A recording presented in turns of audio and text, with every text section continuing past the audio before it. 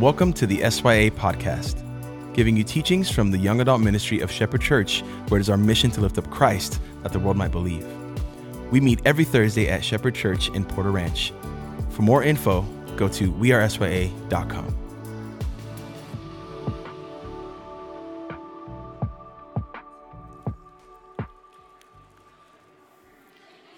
What's up, everybody?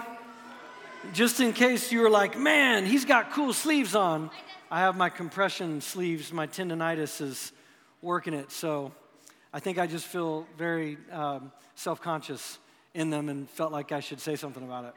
It's all for me. You didn't really need to know it, but I told you anyway. I wasn't going to preach tonight on this, but we just had some things come up to where I needed to, and we're going to talk about wisdom. I've spoken here on wisdom several times, so I did try to work with the time I had to cook up a couple of things new, but there's only so many ideas you can have about the same thing that are different. But I still think, especially in light of this series that we've been talking on, well, not especially, I'm just excited about it. And so I hope it's helpful. But let me back up to where we've been in this series called Crystal Ball. My take is, as much as we'd like it to be, neither Scripture nor God is our crystal ball. I don't think God is interested in revealing to you or to me each step ahead of time. I do not think He's really interested in that. And so what I've been trying to do these last couple of weeks is unpack what I think about God's will as far as that's even possible. And one of the beautiful things, wonderful things about preaching and teaching and counseling people is that you have to kind of work out your ideas, and so this is a hard idea, God's will. But I've at least, I think, maybe, I don't know if concluded is the appropriate word, because maybe I'll change my mind at some point. But right now, the way I've got my arms around God's will, the part of God's will I feel comfortable with, and maybe God's will isn't the right term, maybe it's understanding God's will or living out God's will, is this, that God's will is not about puzzle solving, it's about character building. I'm leaning into that a lot. Feel pretty comfortable about that. And at least part of the hinge between His will and your character building, part of the hinge that holds those two things together and move them back and forth, God's will and your character building, I think at least part of the hinge is wisdom, is wielding wisdom, using wisdom, living in wisdom. And you and I today face like more decisions with access to far more information than anyone that's ever lived before us. This is just true. But access doesn't equal understanding. The fact that we have access to more information quicker doesn't mean we understand things better. There's probably a good argument for the opposite of that. But wisdom transcends, it rises above information. It does something with it. And I would argue that you and I need something more foundational than just going with our gut. Even if what we call our gut is God's as crystal ball, God as crystal ball. We need something more substantial because decision-making shapes and breaks our lives. I think it's too important for impulse. So the question is, how do you wield wisdom? Just two things, with things within the two things. You define it and personalize it. Wisdom, in simplest terms, wisdom is choosing between wrong, acceptable, and best. Something like that. And so to work toward a definition, I want to unpack what I'm going to call wisdom's best. I want to give you a couple things, unpack a couple things from this idea of wisdom's best. Here's the first one. Wisdom's best begins with the fear of the Lord. Proverbs chapter 9, verse 10, it says, "Fear of the Lord is the foundation of wisdom. Knowledge of the Holy One results in good judgment." Wisdom's best begins with the fear of the Lord. Now, and many of you know this, the biblical idea of fearing God. It means to revere, respect, have reverence for. But it also means literal fear, right? Because that's appropriate. Now, 1 John tells us later in the New Testament that as a child of God, right, that you don't have to fear in this way of God. But okay, here's some ideas that have made sense to me in my life in understanding this. You ever been, whether you're afraid of heights or not, but have you ever been up on a really big cliff or building and looked down and there wasn't a barrier, right?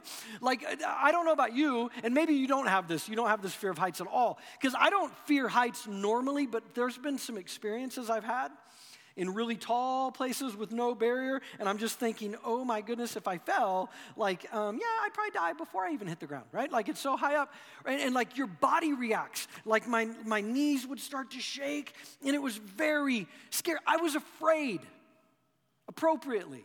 Or, here's one I found really interesting.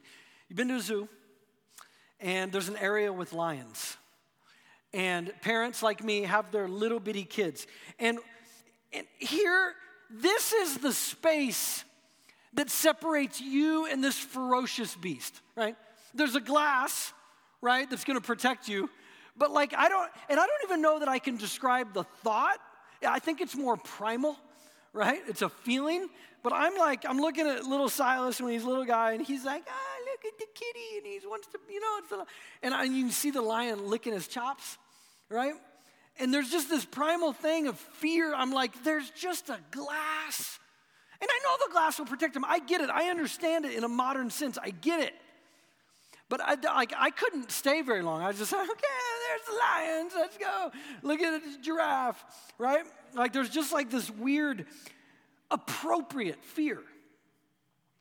The fear of God is the beginning of wisdom, because it puts life into perspective before you try to assimilate the information and then live out the decision. That's why it's the beginning. It's reverence for who God is and what he has done. It is appropriate fear for who God is and what he has done. Wisdom holds fear and amazement and love and acceptance in tension. They're all true at the same time. In Scripture, the terms wise and foolish are actually moral terms. It's not like stupid, or ignorant and smart. Wise and foolish have to do more with moral terms. Listen to Psalm chapter 14. You've probably heard this. It says, the fool says in their heart that there is no God. Now, this gets used a lot to, say something to atheists, I guess. I honestly think that it's very far from trying to say anything like what we usually talk about. I think this, and this is one psalm, as you read the Psalms and the Proverbs and the other wisdom literature in the Bible, what you see is it's more than intellectual belief in God's existence. Because who the psalmist was talking about as an ancient Hebrew person, they believed in the existence of God. It had more to do, biblically, wise and fool, wisdom and foolishness are revealed through how you and I see the world and then live in it. This is what James chapter 3, Jesus' little brother. James chapter 3, verse 13, he says, who is wise among you? And then he doesn't list a name. That'd have been cool, right? If you were in the early church and they're reading this letter and he said your name. Who is wise among you? Monet, right? And then all the people are like, oh my gosh, that'd have been great, but he doesn't do that. He says, who is wise among you? Let them show it by their good life. Deeds done, now get this, in the humility that comes from wisdom. Job chapter 28, verse 28, it says, the fear of God is wisdom, and to turn away from evil is understanding. You see there in one verse where the idea of wisdom and foolishness is moral in both senses, right? Wisdom is to fear God, but turning away from evil is also a part of it. Wisdom's best begins with the fear of the Lord. Next, wisdom's best also looks beyond what's wrong with it to the better question, what's wise about it? Foolishness often begins with the series of, but there's nothing wrong with this. Here's a few examples. Like, there's nothing wrong, and I would agree with this, by the way. We're just talking morally. We're not talking wisdom necessarily. There is nothing wrong with sitting on a couch with an entire bag of potato chips and just eating until you feel like being done. There's nothing wrong with that, right? That versus portions, right? There's nothing wrong with surfing the internet aimlessly when you're bored and alone at night. There's nothing wrong with that. There's nothing wrong with being at an open bar party, right, with coworkers or friends, even though you've maybe had struggles with those kind of parties in the past. There's nothing wrong with that. There's nothing wrong with your boyfriend sleeping over at your house because he's tired, it's late, and your parents are cool with it. There's nothing wrong with that. But the idea of there's nothing wrong with it almost always leads to how close can I get to the line and still be okay? That seems to be where it devolves to. Like, I've used this one before with high school students. Imagine, because we do this with God, imagine doing this with your best friend. Imagine, let's do girls. Girls, imagine going to your best friend. Your best girlfriend has a boyfriend. And imagine going to her and saying, hey, Cindy, what could I do with, who should we call him? We'll call him Jim Bob. What could I do with Jim Bob and you still be my friend? Like physically. Like, could I hold his hand?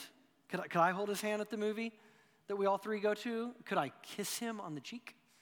Could I kiss him on the mouth? Could I make out with him? You're already looking at me like I'm really weird because it's a really weird question, and yet we do this with God all the time. Whether we directly ask God, because there's nothing wrong with it, often premeditates how close can I get to the line without going over, and still be okay. And once we live near the line long enough, we start to ask, how far, once you live here, you go, there's nothing wrong with it. Usually gets here, how close can I get and still be okay? You live here long enough by the line, you'll start to say, how far over can I go without having to experience the pain of consequence? Now again, most of us don't say those things, but it's where a lot of us end up psychologically when we've been asking what's wrong with it versus what's wise about it. Galatians chapter 5, verse 13, 1 Peter chapter 2, verse 16, they say, don't use your freedom in Christ as like a cloak, a cover-up of sin. Wisdom's best looks beyond what's wrong to what's wise. And then wisdom's best assimilates various knowledge, a variety of knowledge, like your experiences, good and bad. The experiences of others, those maybe that you don't trust, but you've watched their pain and suffering from some of their foolish decisions. Those you do trust, who you've seen both. You assimilate your experiences, theirs, and God's word. And we're going to dive deeper next week. This is how we're going to end this series, this idea of God's direction, how God speaks to us and does, I believe, guide us. But I want to show you Proverbs chapter 2 because it's a powerful picture of us seeking wise counsel from other people and also God's word. I mean, this reading through this is like a sermon in itself. It's that good, right? I mean, it's the Bible, so of course. Proverbs chapter 2, starting in verse 1. My child, listen to what I say and treasure my commands. This is an older, wise person. Wisdom listens to the wise. And then they write, tune your ears to wisdom and concentrate on understanding. Because wisdom focuses. Cry out for insight and ask, plead for understanding. Wisdom prays. It says, search for them, for wisdom, as you would for silver. Seek them like hidden treasures. Because wisdom searches beyond initial feelings. This is the way I read this. This idea of searching out like digging in, investigating. Because psychologically, what we have to do is move beyond our initial feelings, because we're all old enough to know that often we're a bundle of paradoxes when it comes to our chemical and biological makeup. And so I need to search, I need to pull apart and look beyond my initial feelings. Verse 5, then you will understand what it means to fear the Lord, and you will gain knowledge of God. For the Lord grants wisdom. From his mouth comes knowledge and understanding. Wisdom ultimately comes from God. God grants a treasure of common sense to the honest. He is a shield to those who walk with integrity. I do believe this is how it works, that wisdom flows from honesty because it's humble. Wisdom comes after honesty because it's humble. Wisdom's like a reward in some ways for honesty because it's humble. And then verse 11 and 12.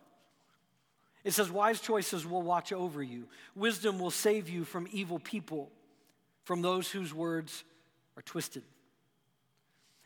And so I say wisdom practiced enough becomes a muscle that protects you, or a compression sleeve that keeps everything in place and even keeps you from pain, even from painful people. It teaches you how to navigate with harmful, hurtful, even, it says, evil people. Wisdom ultimately tries to answer the question, what's the wise thing to do?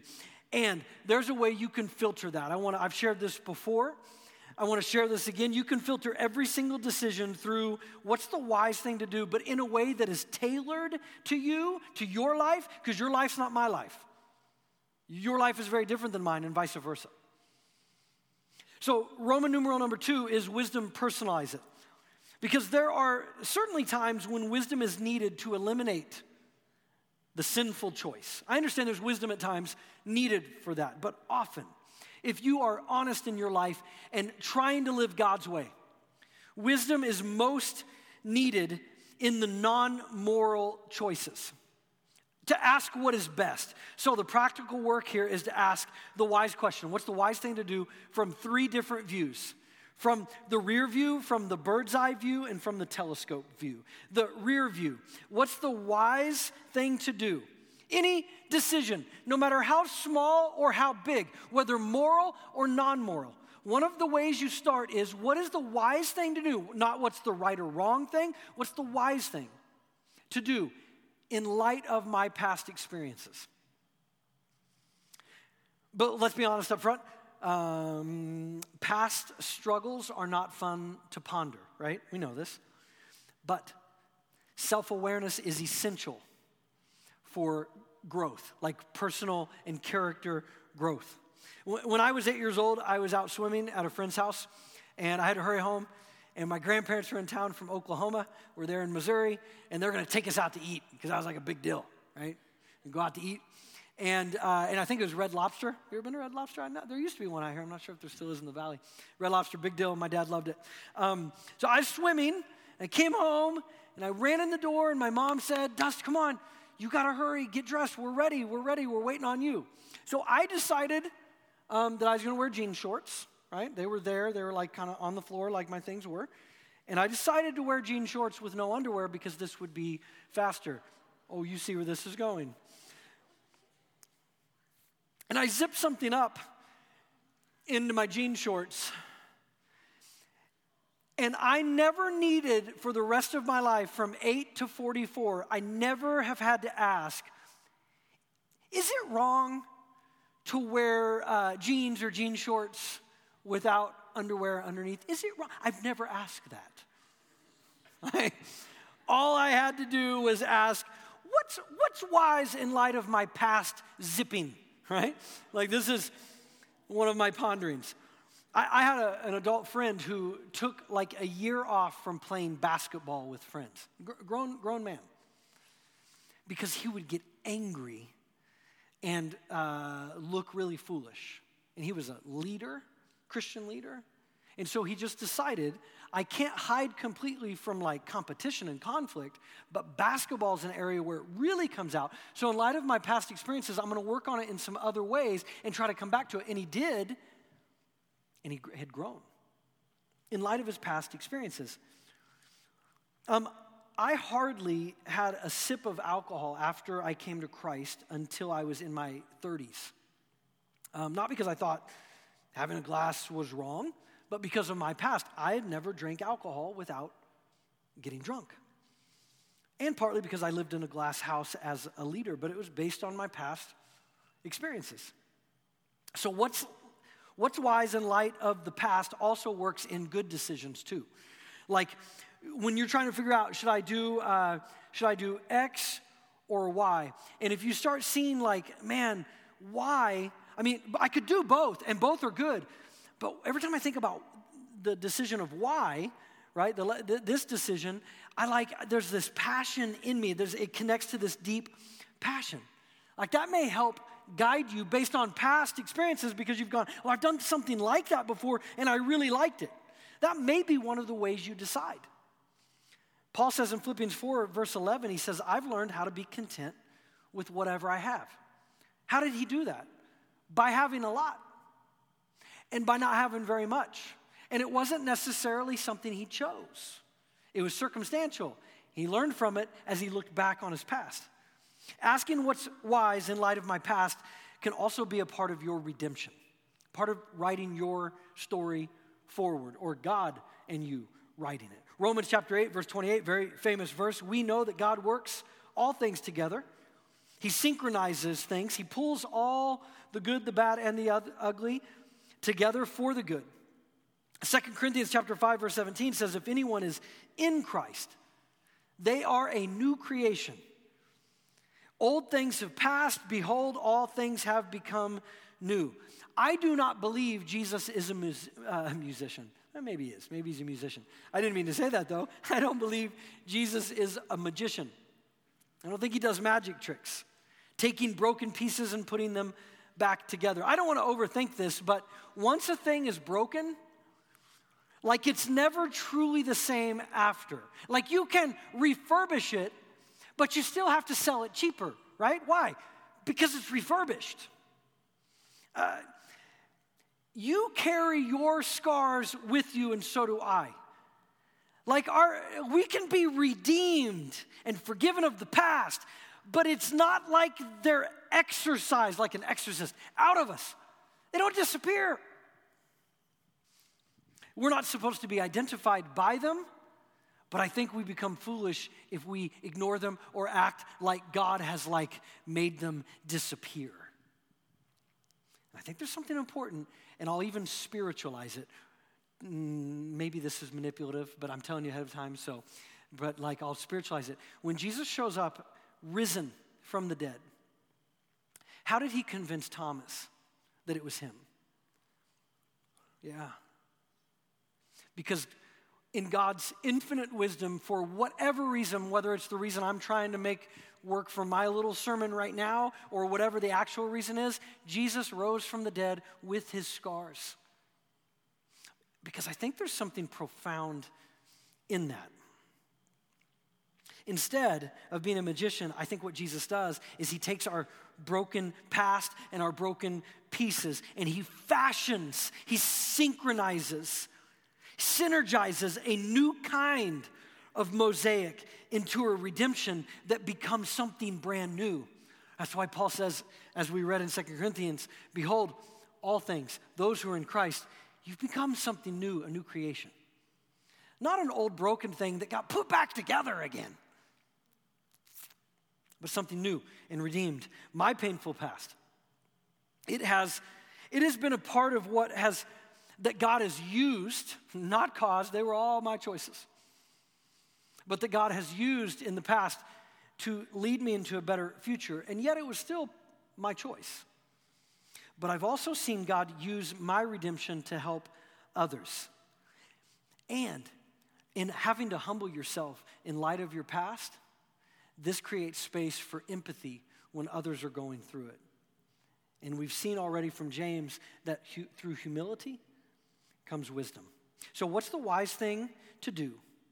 You can ask this in any decision you're dealing with, big or small. What's the wise thing to do in light of my past experiences? Bird's eye view.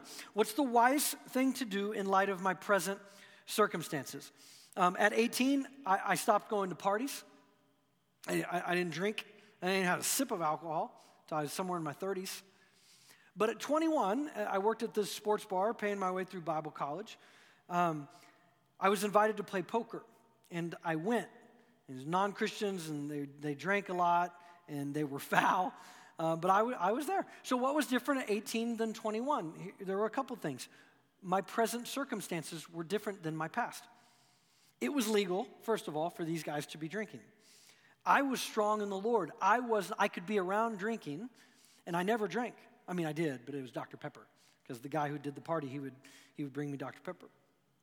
But I enjoyed playing cards, but the main reason I was there to build these friendships with these guys outside of work. My circumstances were different. What's the wise? Would that have been wise when I first became a Christian? No, it wouldn't have. I tried. I went to a party. I didn't end up drinking, but like it just wasn't good for my soul. So what's the wise thing in light of your present circumstances? When our boys were little, my wife felt guilty about not doing a traditional date night every week, which I don't know if you know this or not, because most of you aren't married. Having a date night in Christian world is like the 11th commandment. I don't know if you knew this. If you talk to enough married people, you'll learn this real fast, right? It's up there with, hey man, you're not struggling with porn, right? No, I'm good. Okay, cool. Hey, are you doing a date night with your wife? I mean, it's just like the 11th commandment. And so my wife had been with some women and women she loves, and they were talking about their date nights and how important it was. And so, even though she hadn't felt guilty about it for reasons I'll explain, now she does, because Amy's a black and white kind of person. And she feels things, and I don't really have a heart or a soul, so I don't feel anything. No, I have a soul. But we talked about it, and I just reminded her of what she already knew, that we had done date nights lots when Asher was little, and we'd even tried to do a couple when both boys were little. And I remind her of what normally happened. We normally came home early because Amy felt really bad for the babysitter. She would call and check in, because it doesn't matter how good our boys are, and they're two of the coolest, Amy will worry. It is part of her. She is hospitable. It's why you want Amy in your life. She will think about you more than herself, more than her kids, more than me, right? She'll think about you in many ways. And so I reminded her of how much money it ends up costing to do all of that, to go out but have to pay somebody, right? Because I was very rare. It was hard for me to ever let somebody do it for free, right? And so I reminded her, and so I'm like, we do a date night a lot. We put the boys to bed early, and we have a date night at home, right? And so I argued through, like, this is a season. What is why? Because my thing was, dude, if you want to do a date night, go out, whatever. I'm down. And then after, she's like, nah. You're right? Which is one of the best phrases ever. I mean, from her. I love it. But it was wise in light of our present circumstances. Not always. And so for you let's just create a scenario. You got a big test on Monday, and let's say it's tomorrow, it's Friday, and you got to work on Friday. You got family coming over all day on Sunday. So Saturday is your only day you don't work before Monday that you have to be able to study, right? Saturday. But tonight, someone invites you to a get-together, to a party, to a hangout. Everybody's going to be there, even that person that you kind of like, right?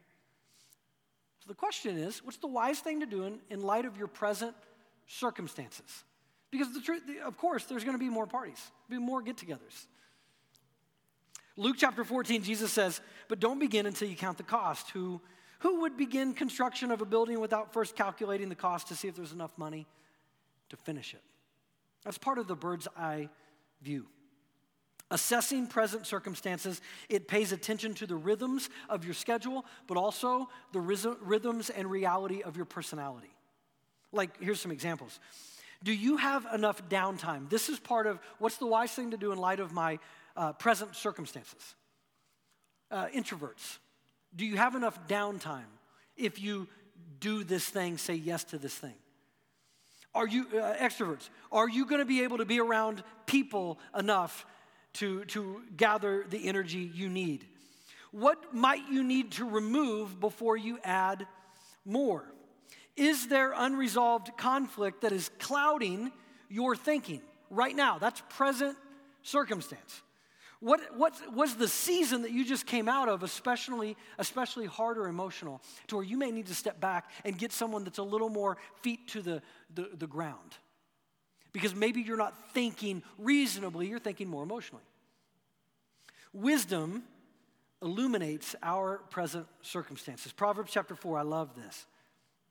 It says, the way of righteousness is like the first gleam of dawn, which shines ever brighter until the full light of day. This is part of what wisdom does. It illuminates the reality in front of you, the present circumstance, the bird's eye view, and finally, the telescope view. What is the wise thing to do in light of my potential future? Here's what you and I are doing right now in our lives with every decision we make. We are writing our story, right? But here's how it works. The story that we're writing, it exists in the future. But we carry it now, we envision it, we carry it in our potential hopes and dreams, our future. So here's kind of the banner idea.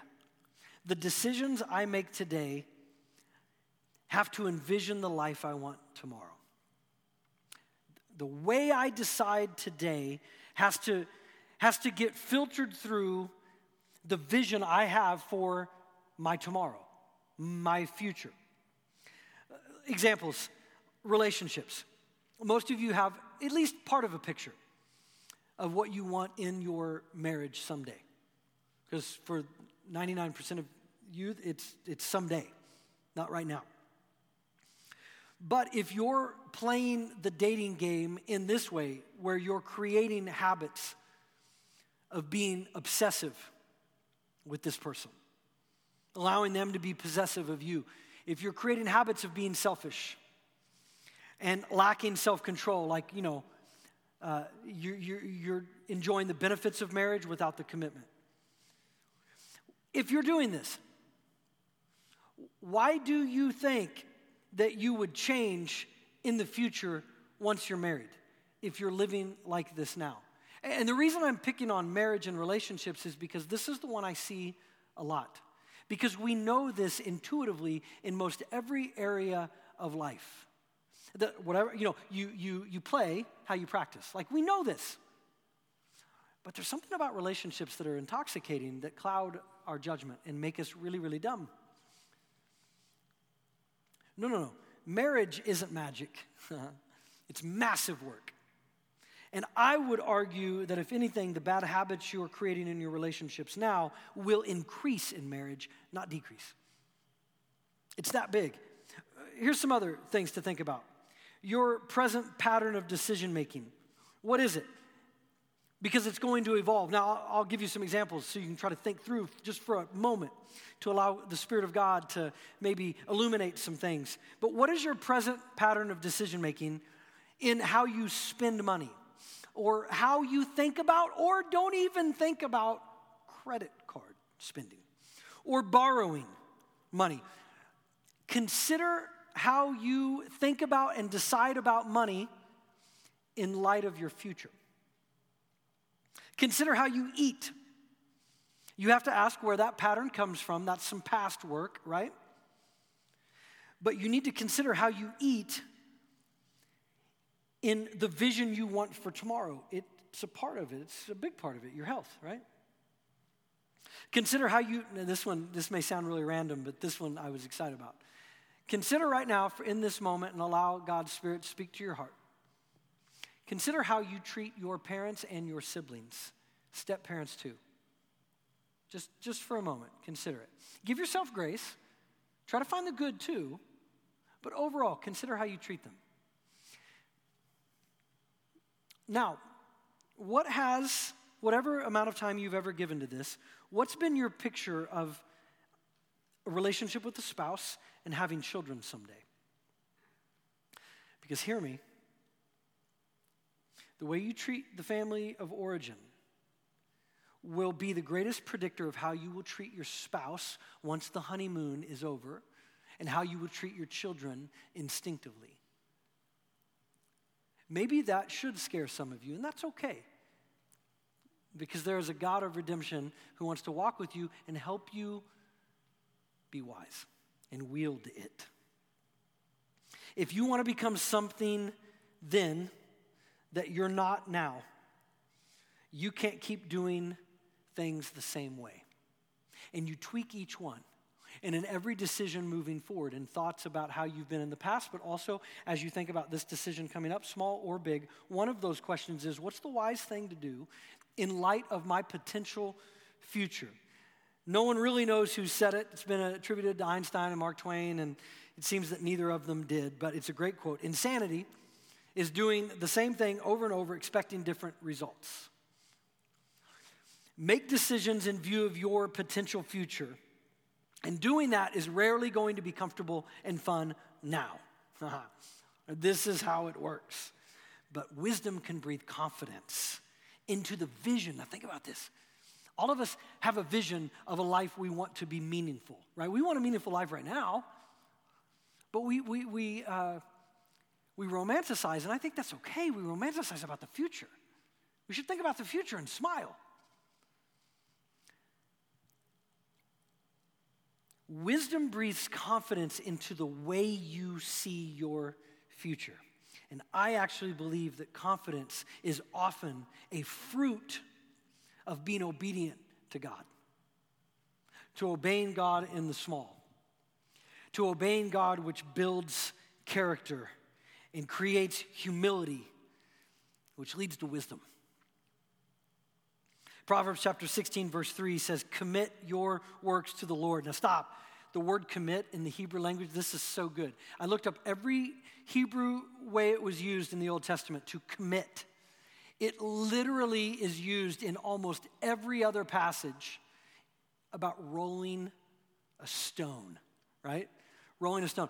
You commit your works to the Lord. In other words, I love it. Just, come on, let's what's the word? Metaphor. Let's use metaphors here because often metaphors have greater truth embedded in them than literal, right? So like you commit your work to the Lord. You get your life rolling and working toward God's way.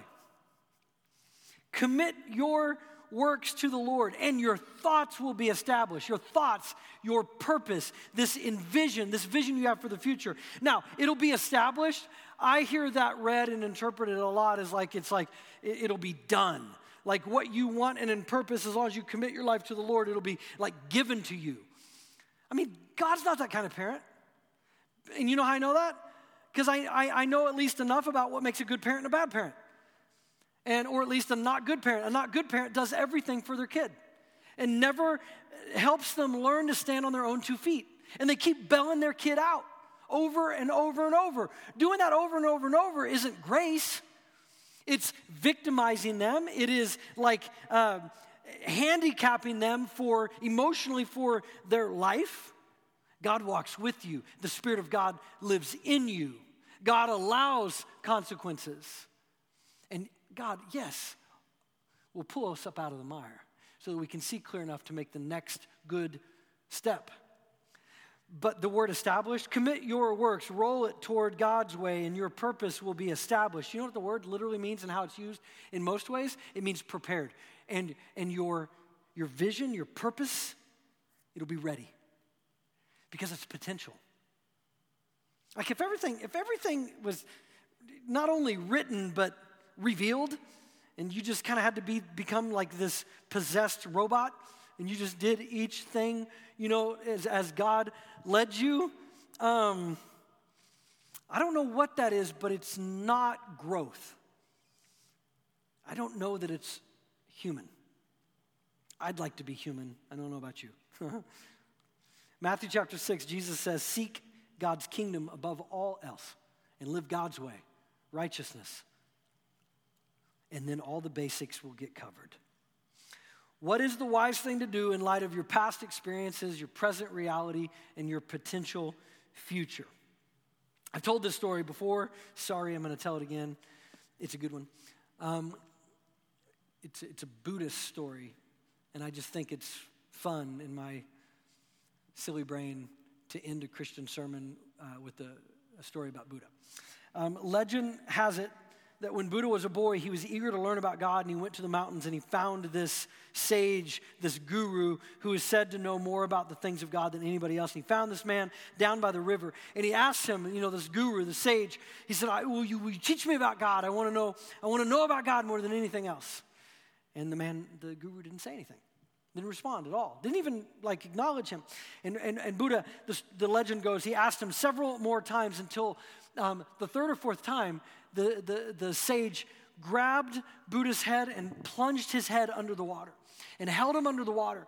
And so long that he couldn't breathe and he was drowning. And right before he thought he was just going to, his lungs were going to burst and he was going to die, the guy pulled his head up out of the water. And then says to him, so the legend goes, when you want God more than you wanted that next breath, you'll find him. I don't know if that's true, but it's good. Jesus said this to a group of religious people, actually religious leaders, Pharisees. John chapter 5, verse 39. He says, you diligently search the scriptures.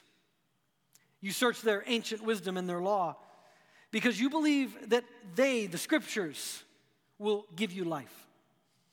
But I tell you, these scriptures point to me, and if you'd come to me, I would give you ultimate life. Wisdom's best begins and ends with Jesus. Well, this is what I believe.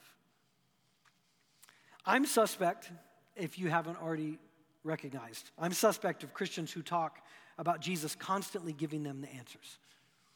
Part of that is because it suits my personality. I've admitted that again and again. But I also see it in Scripture.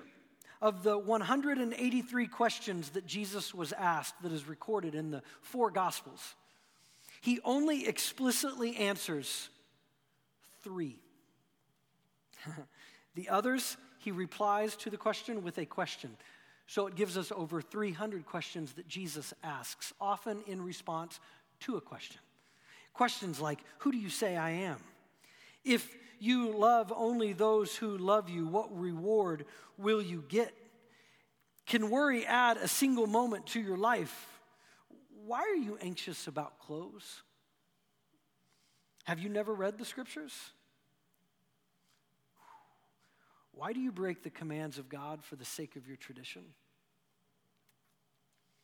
And what good is it to gain the whole world but give up what matters most?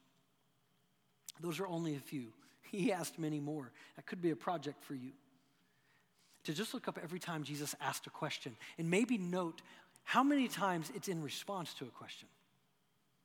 Our God's an asker because questions reveal. And that's where wisdom is found often, in the wrestling. It's no wonder the people of Israel have been known as some of the wisest people that have ever walked the earth. Their name came from a man named Jacob, one of the forefathers of the Hebrew faith. But the story goes that he wrestled with the angel of the Lord.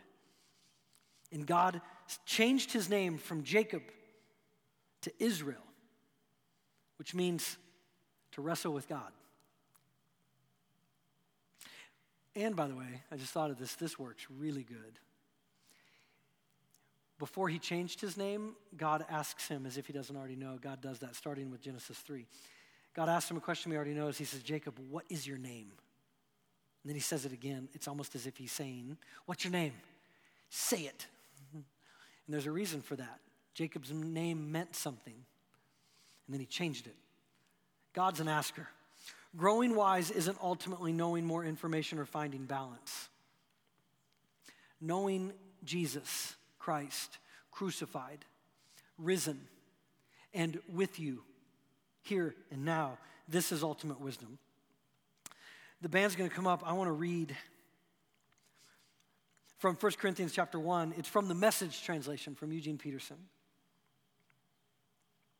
1 Corinthians 1, verse 20 through 25. So who is truly wise in this age? Hasn't God exposed it all as pretentious nonsense? Since the world in all its fancy wisdom never had a clue when it came to knowing God, God in his wisdom took delight in using what the world considered dumb to reveal salvation, preaching of all things. While Jews clamor for miraculous demonstrations, maybe you're more like the ancient Jews, looking for the sign and wonder to move forward. And like the Greeks who go in for philosophical wisdom. Some of us like that. Like, I don't want to feel, I don't want to see anything, just give it to me straight. As if that's the way. But we go right on proclaiming Christ the crucified. Now get it. To us, Christ is God's ultimate miracle and wisdom, all wrapped up in one. And Paul writes in Philippians 3 that I want to know Christ and experience the mighty power that raised him from the dead. I want to suffer with him, sharing in his death, so that one way or another, I might experience the resurrection from the dead. My honest prayer for you and for me is that we would go after Jesus like we were fighting for our drowning breath. Praise and knowledge and stuff and trophies and money, ultimately, these are going to find their resting place in the residue of time. But Jesus is source, new creation, ground of being, the risen one. Here's how I want to end my time before we go in together to a time of response and worship. I've got a couple of my little breathing prayers where you take a couple of very short phrases that could be, if you wanted it to, be memorized pretty easy. In the first part, you would say, whether it's out loud or just through a breath, as you inhale. The second part, you would think or say to the Lord on the exhale. I've got them on your handouts. I think I've got them on the screens too. The first one is one just a prayer of humility and truth. And because I find my home more with the Greeks than I do the Jews in this way, I wrote this. Humility without truth is naive. Truth without humility is arrogant. And I know this all too well. On the inhale, and then we'll take a moment to even practice it for those who are willing. On the inhale, it is simply God who is above, through, and in all. And if that sounds new agey to you, it's okay. It's old agey, it's from the Bible. God who is above, through, and in all. And on the exhale, it would be guide me in humility and truth. Because you need both. God who is above, through, and in all, guide me in humility and truth. Maybe close your eyes if you're willing. I'll say this a few more times and just give some space. God, who is above, in, and through all, guide me in humility and truth. And as I say it, maybe you can inhale here. God, who is above, through, and in all. And as you exhale, guide me in humility and truth.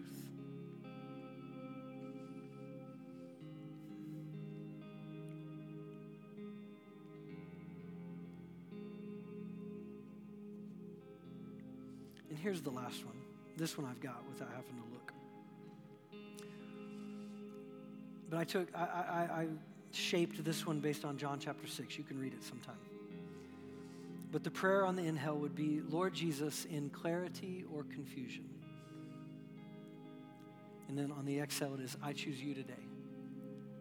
And I'm telling you, I have a couple banners. Character's everything. Jesus has ruined my life in the most beautiful way.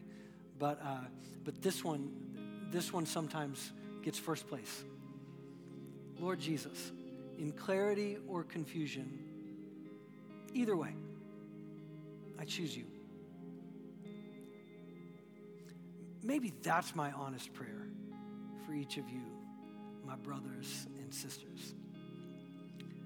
That whether you are confident in the Lord in this moment or the one that you'll face next and in the season to come, or whether you're confused or, like so many of us, you're both. Some things are clear, much is confusing. That your prayer would be, either way, I choose you. Stand with me and let's do that prayer, and then let's worship and respond together. Lord Jesus Christ, in clarity or confusion, I choose you today. Lord Jesus, in clarity or confusion, I choose you in this moment.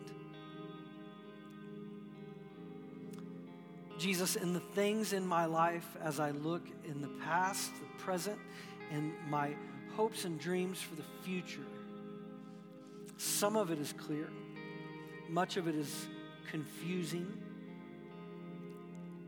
and still I choose you. Because of all things great and beautiful, Jesus, you are their source, the ground of all being, the one with whom we wrestle, the one with to whom we go for answers, and the one who often responds with more questions.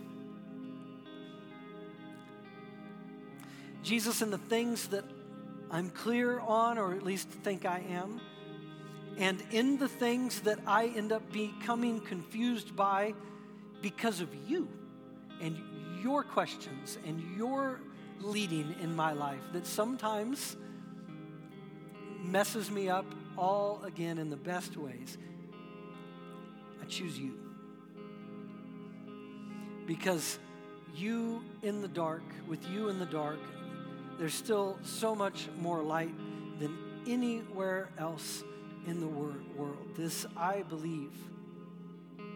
And so for my friend here tonight who is weighing in way more heavy on the side of confusion, maybe with some major decisions in front of them, Jesus, I pray that they choose you. In Spirit of God, that you would pace with them and guide them, help them wield your wisdom and your truth to ask what's wise in light of the past, right now, and someday. Lord Jesus, in clarity or confusion, we choose you. Amen.